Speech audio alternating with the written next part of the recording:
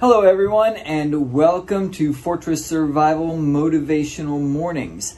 I record 3 to 5 of these short videos each week, and I feature them on my Instagram channel at Fortress Survival, and I also upload them onto the Fortress Survival YouTube channel, which you can find in the show notes of this podcast.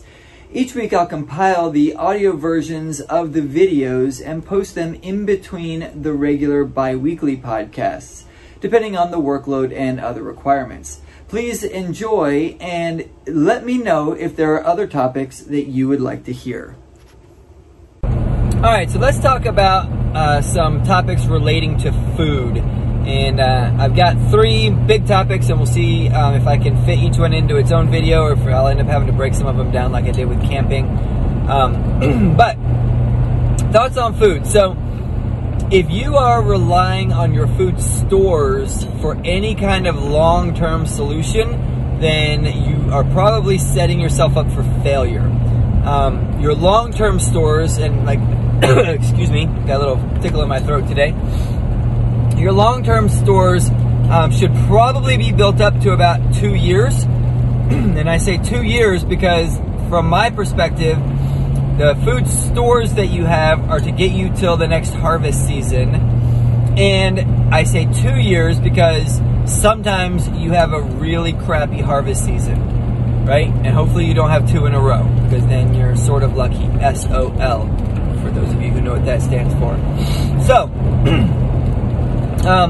if you're doing food stores, I recommend about 2 years. But again, the whole purpose of the 2-year food store is to get you through your harvests, right? And then you want to harvest at least enough for the next year. So how do you do that? How do you produce food? So basically that's what you're harvesting, right? Food that you've produced in one form or another. I am not at all an expert in this, and I'm not even going to speak to it other than just mentioning there is foraging. So the ability to walk out into nature, to walk out into a place and just get food in that area. That's probably something that I need to practice a little bit more of. So if you haven't done that, that might be something you're interested in. The more realistic one for me is gardening, right? Having a garden. And I'm going to do a YouTube video on this shortly because we got our raised beds put in finally. Getting our aquaponics set up here very shortly. And hang on, I'm going to let this semi in. And so doing gardening is one of the best ways to produce your own food. But it does take either a good high yield crop to produce a year's worth of garden, and unless you have a really big space. Or it takes a lot of space, right? So you either need like really dense foods or a lot of space to produce enough just on that. So the other things you can do are fishing, hunting, and trapping. But I want to spend just a few minutes talking a little bit more about gardening. So I really like the idea of permaculture. I know very little about it, other than what I've heard people talk about. So one of those knowing what you know things, I don't know anything about permaculture. I've heard about it, I've heard people discuss it, I know people that are very successful with it, and I really like the idea of it. Now my wife is big into growing, big into gardening, big into plants. She had a garden center for years, and so she really likes all that stuff, and so that is part of what she is doing right now. But I got raised beds set up for her, so we have 3 8x16 foot raised beds, used railroad ties and put liners in there so the creosote doesn't sink into the soil. We're currently cooking them because the soil that I filled them with had other stuff growing in it, so we got to kill all that stuff first, and I didn't want to use chemicals, so we're cooking it with black visqueen. I will show that to you on the video I do on YouTube coming up here in the next week or so, and then we'll start planting in that. And then I have a couple of other, almost like little, maybe flower garden type setups. My wife tells me they're not raised beds because they're not high enough. But on the front of my kennel, I have 2 growing spaces that we set up so that we can also be growing some stuff there. But they're not raised up as much as the raised beds are, right? And then the other thing we're getting ready to look at doing, which I still kind of include in gardening, although trees, I know technically that's a different thing. But we're going to be putting in cocktail trees for citrus, because we're in Florida, so citrus grows really good. So our cocktail trees will have grapefruit, orange, lemons, and I'm sure a couple of other things that my wife is really keen on. So we'll have 3 to 5 of those, and then avocados are a great one. It grows good here in Florida. We're going to be putting those in. We actually have 2 in pots. We just got to get those in the soil, and we got to figure out where we're going to put them exactly. And then the other one that we're going to do is bananas. And I'm not a huge fan of bananas as it is right now. They're real high sugar, and that doesn't work well for my diet. But if there is no other food production around, they're a very good way to get calories. And banana trees grow really well in Florida. And then also maybe some date trees. and maybe even a coconut tree or 2, depending. I have to look a little bit more into those and see how feasible those are for us in our area. But I like coconut, real coconut, not the processed stuff in the stores. Coconut milk is really good. Avocados are a really high density food, and once the tree starts to produce, it produces a lot. So that could be a good thing or a bad thing, depending on whether you're eating it or not. Be careful if you have animals. Anything with a large pit, a peach, an avocado, anything like that. If dogs ingest those, they can be dangerous for them. They can create blockages. And I'm sure if other animals ingest them too. So just be aware of that. Be cautious where you put them based on that. So that's one of the things we're trying to figure out, is where to put our avocado trees where it'll be the least dangerous to the dogs getting one and ingesting it. So, gardening.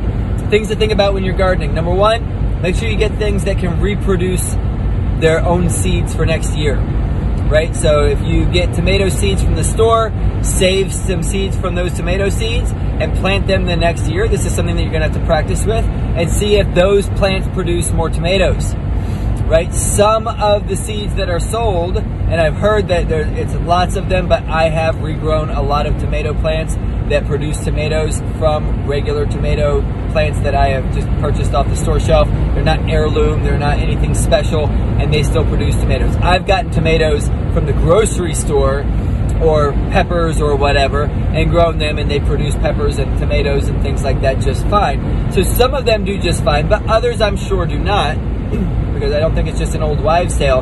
But you need to know, right? Again, knowing that you know. So you want to make sure that the seeds that you have will produce more plants next year that actually produce more seeds and more fruit or vegetables, right? So things to be aware of. Heirlooms supposedly will always do this. However, some things that you grow, you either harvest the vegetables or you harvest the seeds, but you can't get both typically, or sometimes. Be aware of that. Some things you have to plant and just let them, quote, go to seed, and then you save those seeds for the next year. And then over in another spot, depending on whether they're air pollinated or not, you have the things that are actually producing the food that you're going to eat and store and save, right? So be aware of those things. There are hybrid and non-hybrid seeds. So hybrid is different than GMO, and a lot of people confuse these two. Hybrid just means somebody took 2 plants that are interbreedable. Okay, so they are close enough together that they can be pollinated, cross-pollinated. They're interbreedable, and they've produced a fruit. And usually that is reproducible year after year. Although sometimes I'm sure you get sterile versions of things. That's called hybrid. I don't know that I fully agree with what they're saying there in terms of calling it a hybrid, because I think species, anything interbreedable is a kind, and I think that it's fine to do that. But some people think that that's a problem and they don't like it. That's different than GMO. GMO is genetically modified organism. That's what GMO stands for. And so GMO crops mean that they've used a virus, because that's how you modify genes. They have used a virus to modify specific parts of genes in the plants to do specific things. So GMO corn, for instance, a lot of it produces a pesticide that kills, I forget what they call it, a corn worm or a corn bug that kills corn. It eats corn. And so rather than spraying the corn all the time and spending all the money on the chemicals and all that kind of stuff, they have modified genetically the corn to produce the chemical within itself that kills the animals that eat it, so that they don't have to do that. They do the same thing with soy and a lot of other things. Soy actually, they set up the soy where it is resistant to Roundup. There's an actual chemical term for that. I can't remember what it is off the top of my head. But they can just go down and spray the soy with Roundup and it doesn't kill it, right? So they can kill basically everything else that would grow around it, but the soy plants themselves grow. My opinion, that's probably not healthy to put in your body. Either all the chemicals that they spray, even though they say it breaks down in a couple of days, I don't believe that either. Or the fact that inside that plant is some modification to its genetic structure that allows it to be resistant to that chemical, right? I think that's probably going to come back being really bad in the future as well. So be aware of those things. Do whatever you want to do. I don't care. It's just those are things to consider when you're growing your crops. Get out there, have a garden, even if it's really small. If you're in an apartment, have a window box. Do something, start growing something now so that you can learn all the ins and outs and you don't have your first major learning curve when you fail on your first year of trying to grow a garden, when you're relying on that to eat it when the time comes. Hopefully it's been helpful. Train hard, stay safe, be prepared. So let's talk about patrolling your perimeter. So this is another exercise that you can do, that you probably should do before it's a situation where you're truly concerned about it. So whether you live in a city, like in an apartment, or even in a suburb near the city, and it's a situation with riots and things like that, which are still actively going on in some cities, or whether you live out in the country and you're concerned about something like either criminal activity, which could be happening at pretty much any time, or you're concerned about, you know, some big breakdown coming, some semi-economic collapse, something like that, where crime rates skyrocket. So I don't really envision personally that we're going to have some end of the world as we know it, Teotihuacan, shit hits the fan. I mean, I guess you could say shit hits the fan depending on whatever happens. But total collapse. I do not see a total collapse. You rarely have seen any kind of total collapses in modern history, meaning in the last like 100 years, right? We generally don't have total collapses. Even like when we were in Iraq, Afghanistan was kind of, excuse me, kind of a tribal thing anyway. So they were living very tribalistically. The only reason they had power and things like that in the first place was because the Russians came and put it in. And then when the Russians left, they ripped it all down. So they just kind of went back to the way they already were. So I don't really consider that one a collapse. In Iraq, even when everything was broken down, there was still power in the cities, that sort of thing. There may, of course, be power outages to the outlying areas and no infrastructure to fix it. But in general, your true essential activities, right? In general, they're maintained some kind of a governmental system to take care of the absolute essentials that mostly that they need, but then that everybody else that's at least that's near them gets as part of the process, right? And electricity is one of those, unless there's some like big EMP or something like that, which is a possibility. But if that's what you're considering, you live way out.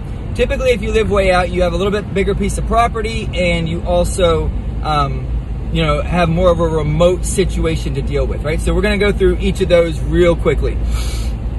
But you should be running these drills. At least you should be running them mentally, and then you should go out and actually walk your space and be like, okay, if there was a threat there, what would I do? If there was a threat there, what would I do? How do I monitor these spaces? What do I do if we're getting attacked from these directions, right? Are there things that I would want to set up now? And are there things that I would want to set up down the road, right? And by that, I mean some things you could set up that would limit access to your property are not legal, right? Because they would cause injury to people coming onto your property. So that is not something you should be doing now. But there may potentially be a situation where really legal is no longer a concern, right? It's much more of a concern that we survive, that, we're good to go. And because cops aren't going to come out here to help us out anyway, because they're overwhelmed and they're in the high population areas, something like that. And that's a possibility. And so then you go, I don't really care, right? You can start setting up dead drops, booby traps, things like that.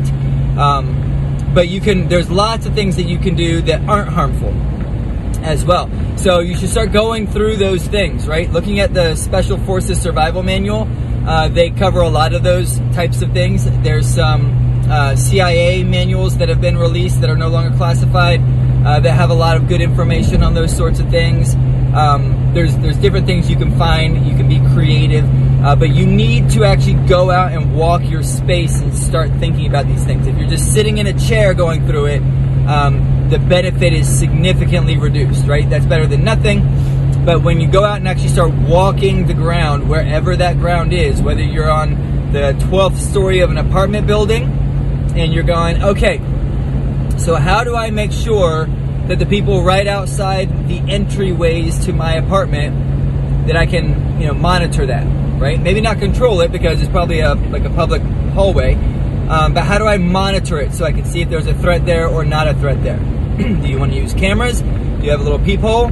What are the strengths of a peephole? What are the weaknesses of a peephole, right? If somebody's waiting there to try and kill you because they don't care who's behind the door, they just want what you have, they wait for the peephole to get dark, meaning you're looking through it, and blam, shoot around through it, right? So peepholes have their place, and they also have bad things. Peepholes can also, there are little devices that you can put on a peephole, and it changes the magnification, the way the light transfers through, and they can look in, right? So normally, if somebody tries to look into your room or your house with your peephole on the door, they can't see anything. But there are devices, and they're not expensive, 15, 20 bucks, and they go right over it, and then they can look in and they can see what's in there just like you could see out, right? So be aware of those sorts of things. Having a little thing that hangs down in front. So they're like on a little nail, and they swing down and hang in front of it, and then you just rotate it out of the way. Things like that. Go out and walk your hallways. Think to yourself, this is how I always evaluate these processes.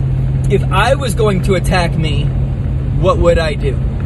If I was going to try to steal my stuff, what would I do? If I was going to ambush myself, what would I do? Right? So when we were in Bogota, every building, at least every building that we were in, I'm sure there were like really rundown buildings where they didn't do this, but all of the like even low middle class and up type buildings all had like essentially a 24-hour security. They were locked. They had to either know you or you had to present an ID card to get in the building. You had complex keys. They didn't use the standard keys. They were like four-way pick keys. They were like anti-picking keys. So they're very difficult to gain entry with.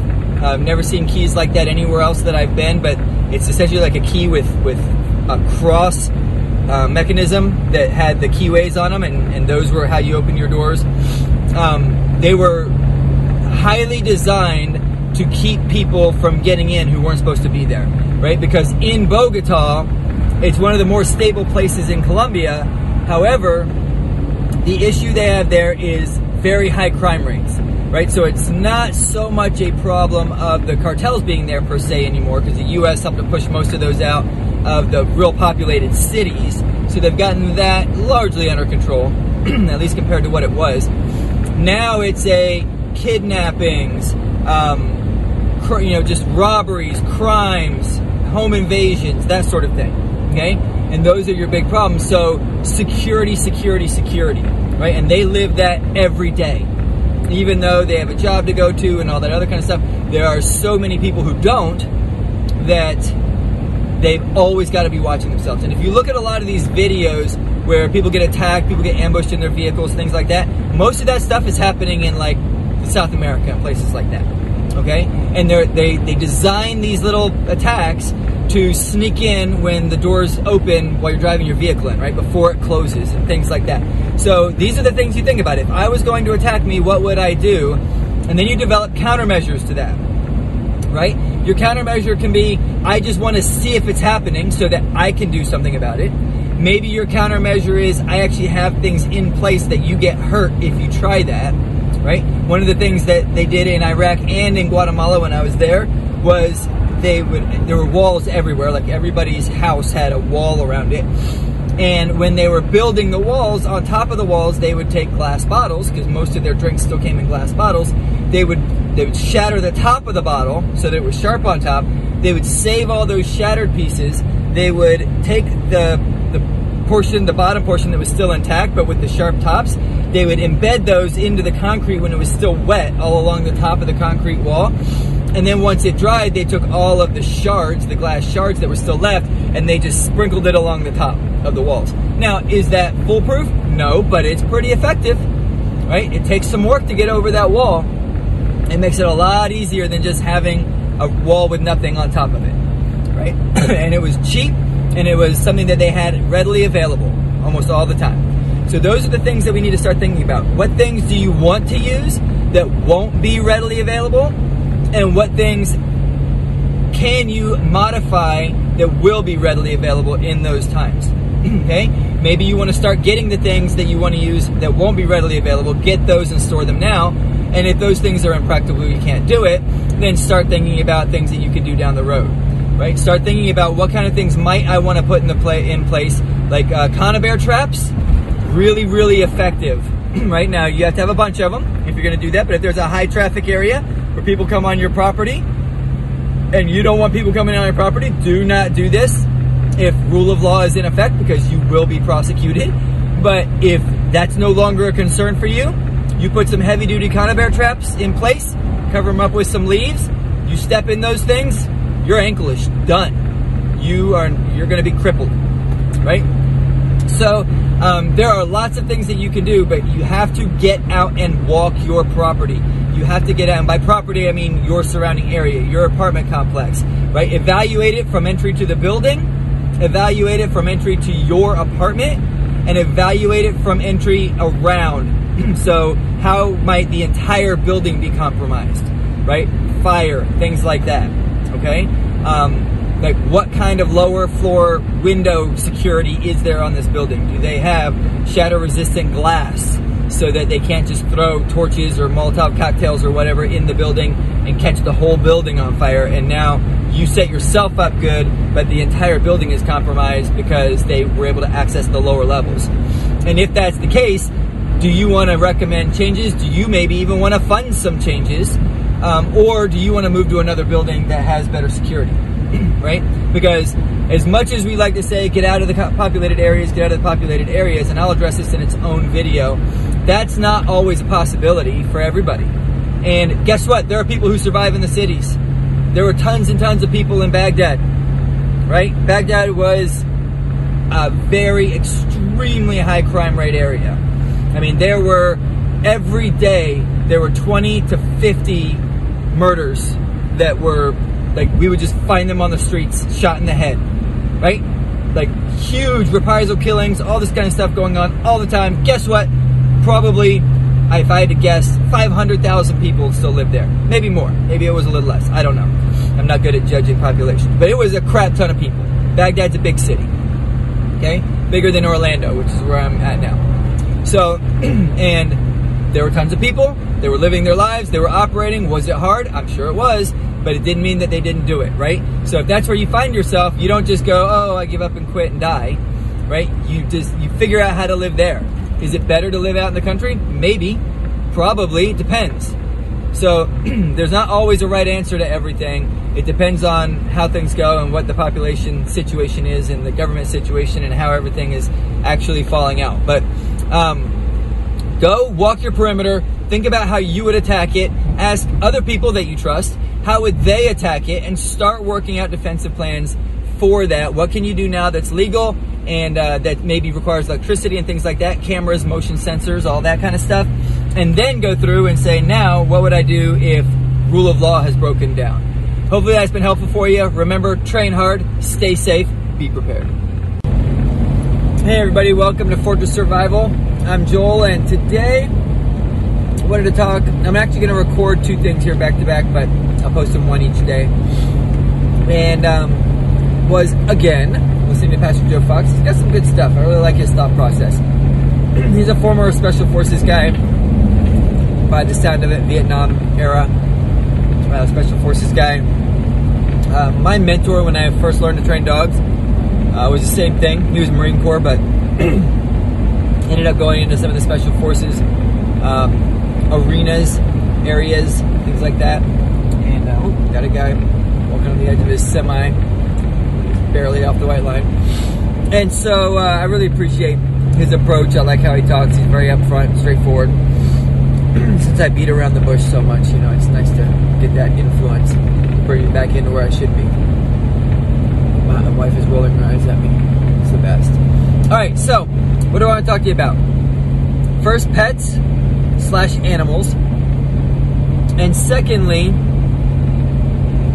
some of the areas that people lie to us about all the time. And lie to ourselves about, meaning you may find yourself lying to yourself about this. And they're related. So, first, animals and pets. If you believe hard times are coming, and I don't mean like a hurricane, although this would apply in hurricanes, fires, tornadoes, earthquakes, all that as well. One of the things you need to prepare yourself for is how are you going to feed your animals? Now I use animals in the broad sense, but a lot of people have pets. Lots. Most of you listening to this probably have pets. Most of the people who might listen to this down the road probably have pets. And you probably really like your pets. And many of you would say, I love my pet. Do you have food and any other supplies that you need for your pet on hand? Do you include them in your preparations? I don't mean sit them down at the table and say, what would you like to do? No, do you include them when you're buying food? Do you buy food for them? When you're checking medical, do you make sure you have the few extra little things that you need specifically for them? Do you have their medications? If you live in Florida, well, a lot of animals live down here with the heartworms and the parasites and the fleas and the ticks and all that. A lot of people live down here, or a lot of animals live down here and just deal with those things, right? But you and your pet will be far more comfortable if you have a moderate supply of things like flea and tick medication, parasite control, things like that. Do you even know how to get it? Do you know what they need? If you're doing medical training, medical learning for your family, for people, are you doing it for your animal? Do you know how to do things like set a bone? Because animals are going to get injured, especially in something like an earthquake, but animals get injured all the time. Why do you think vet offices stay in business? Can you do some, many, most, all of the things that your animal needs? Do you have any animal husbandry skills at all? And if not, if the answer to all those questions was no, I don't have any extra food, I don't have any extra medication, blah, blah, blah, and you use words like, I love my animal, stop lying. Either you don't love them and you really don't care about them, which is fine, to each their own, or you are including them in your preparations. But it's not both. That's like saying I love my kids, but I'm not going to give them anything to eat. Now, I do think that most people care way too much about their pets. But whatever, it's your life. I don't have to live it. Now, animals in the broader spectrum of things. A lot of people seem to live their lives with this belief that pets have always been a thing that humans had. And that just means they're ignorant. Ignorant is different than stupid, by the way. Ignorant means you lack information, lack knowledge. Stupid means you're incapable of learning. So, it's ignorant to believe that people have had pets for very long. Now, some people have always had pets. The ultra wealthy, the kings, the pharaohs, the lords, the thises and the thatses. There have always been some people in the world, or have almost always been some people in the world who did have pets. But it was like a high luxury to be able to have a pet. And even the people who treated their animals a little more pettishly still had purposes for their animals. So you think about, old world England, and this wasn't that long ago, I know, but old world England, Robin Hood era time frame. They're still fighting with swords and horses. And they would have the hounds in the castle. Even though those animals were around them a lot, even though they pet on them and cared about them a little bit more maybe than other animals, those animals still had a job to do, right? So when we start thinking about animals outside of the pet arena, animals need a job to justify the food that they're eating, to justify the cost that I'm expending on them. And the fact that we can live right now with enough disposable income to essentially flush it down the toilet on our animals shows what level of luxury we live in. And there are a lot of people who, by American standards, are quote poor. They spend a crap ton of money on animals. And really, that's just wasted money. If your animal doesn't have a job. So let's switch into the jobs of some animals, right?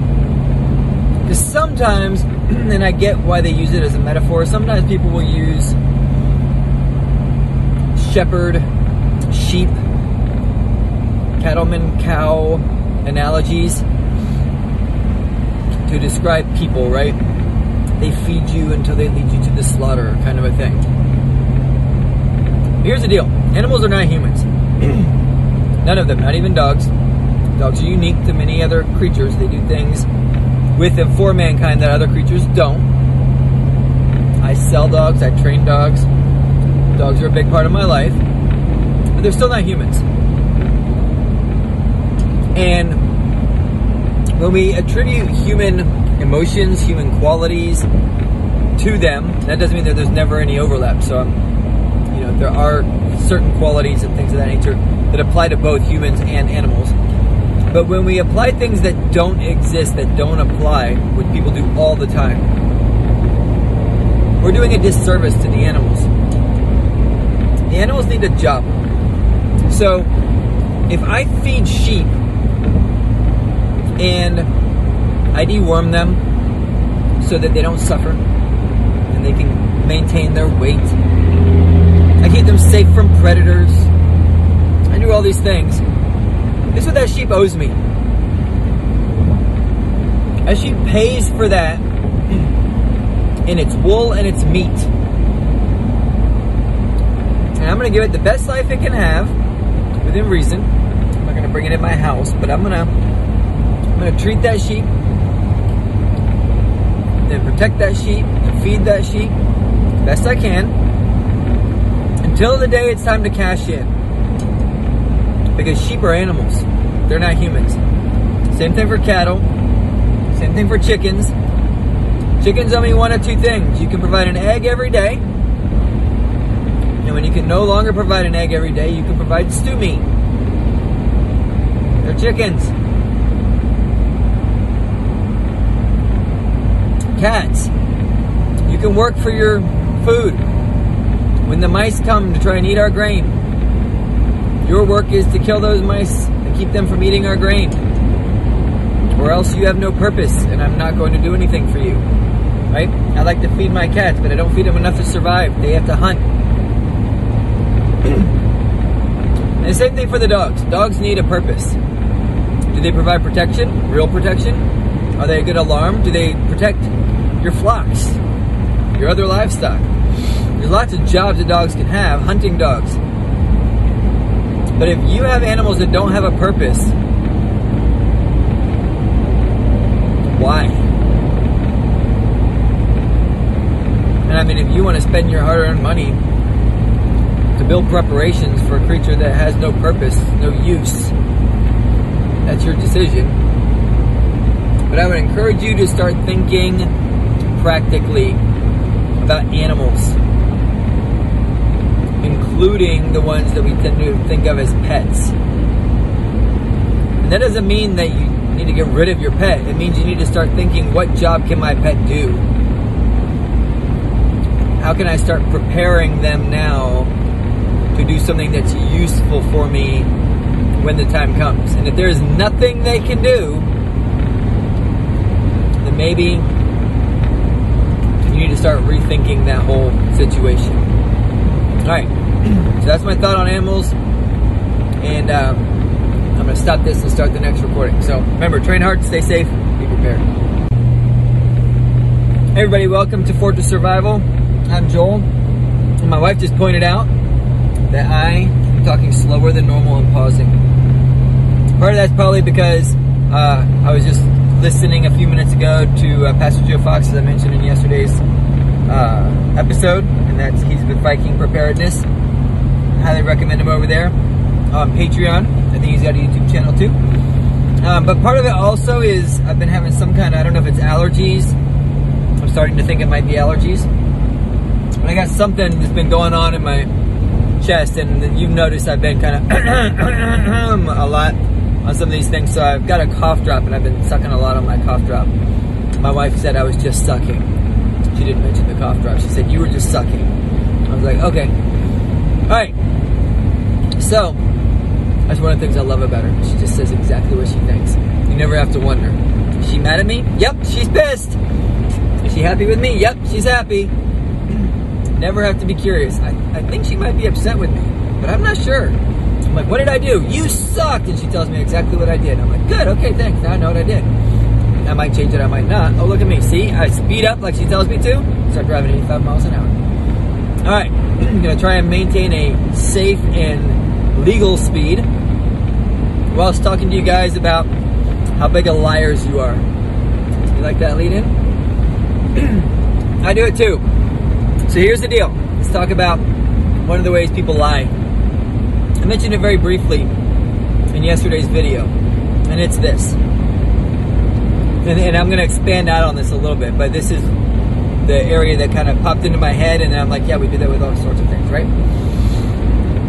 So, if you have an animal that you claim to love and that you don't prepare for, meaning you're not making sure that you're as prepared to take care of the animal as you are to take care of yourself and your family, and then you're lying. So stop it.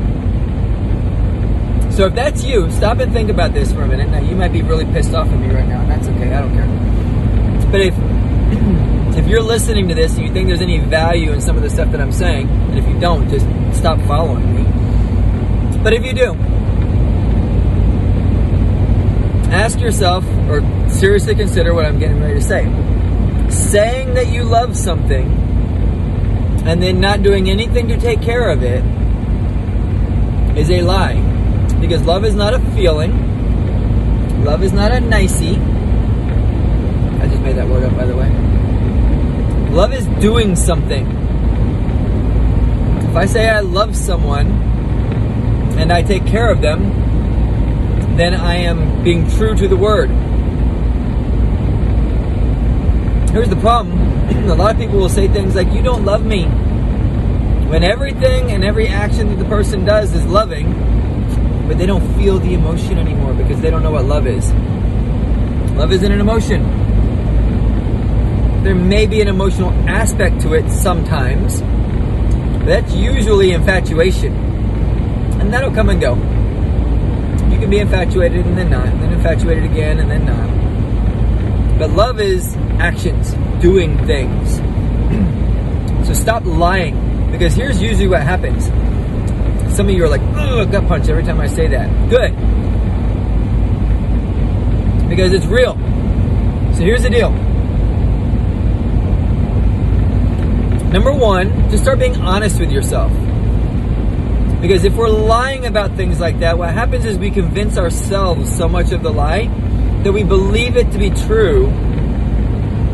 And then we get upset when someone points out to us that it's not. Like some of you probably are right now. You're probably mad. You probably have hurt feelers. And you're like boo-hooing. Because I said you're lying. Because you are. But you don't like it. You don't like that idea that you're a liar and that you're lying. First of all, we're all liars. Everybody lies. You shouldn't. Try not to, but everybody does it. So try to do it less. Try to be less sucky. Some of us lie on purpose. Some of us lie on accident. And some of us lie to ourselves so much that we convince ourselves that the lies that we tell ourselves are true. And all of those are bad. The only time that it's okay to lie is to save a life.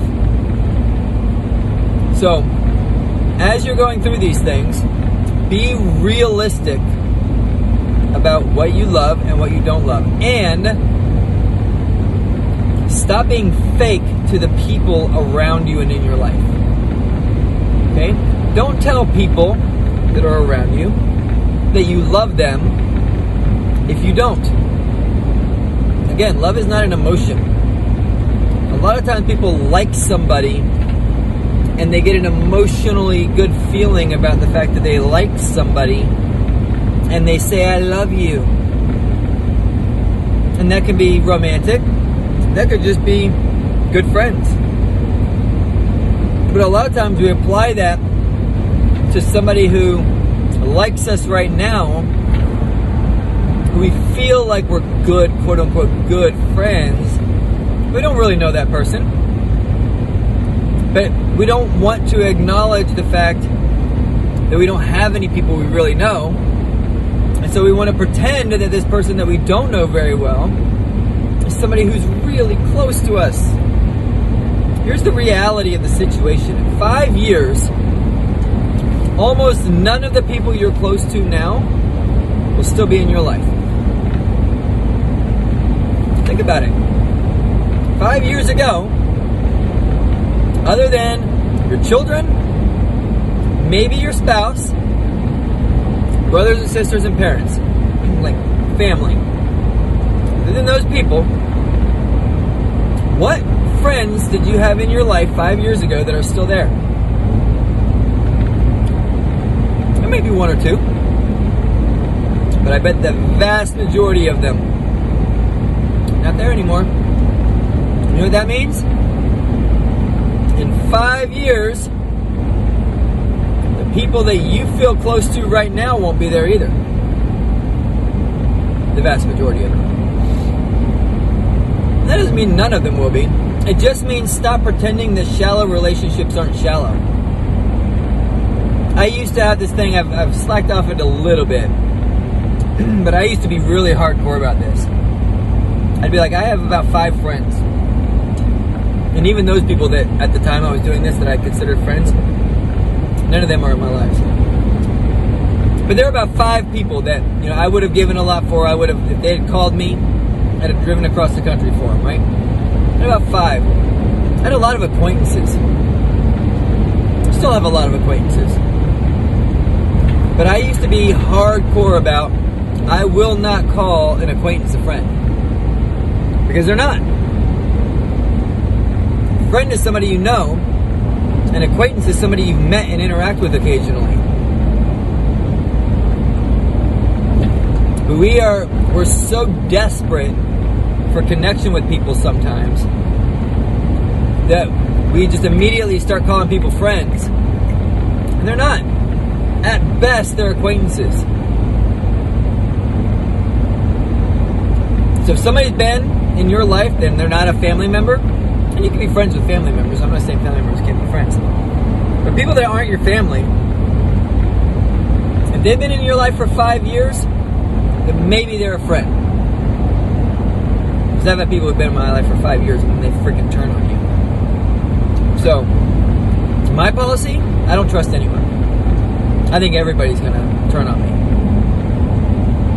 And my experience has been rarely disappointed.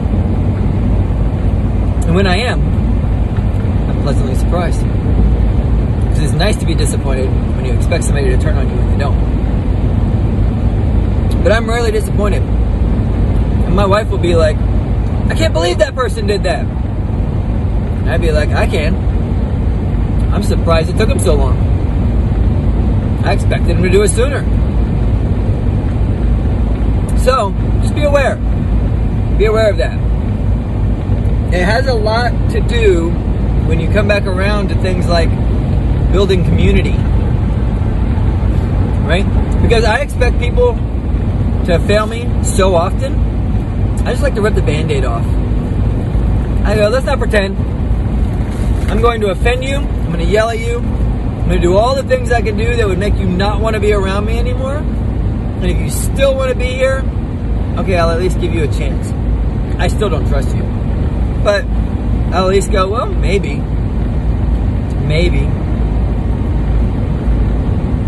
But the only reason most of the people around you are still around you is because you hide who you are from them. Oh no, if they knew who I was, they wouldn't be here anymore. Well, then why would you want those people to be around you anyway?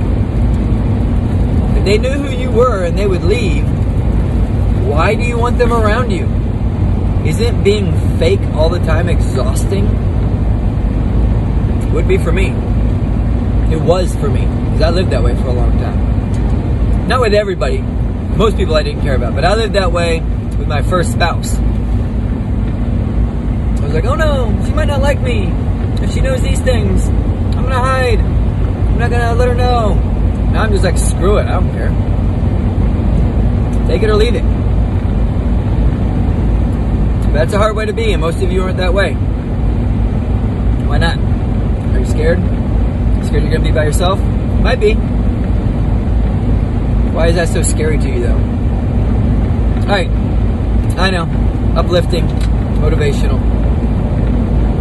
Stop lying to yourself. Be true to yourself. See what happens. Or are you too scared? Did I hurt your feelers? Alright, we'll be a little more practical tomorrow. I hope you've enjoyed these motivational morning audio presentations. If there are topics that we have not yet covered that you would like to hear, or anything you would like to hear us expound upon, please reach out. You can email me at joel@fortresscanine.com, and you can also text me at 813-836-9244. I look forward to hearing your feedback.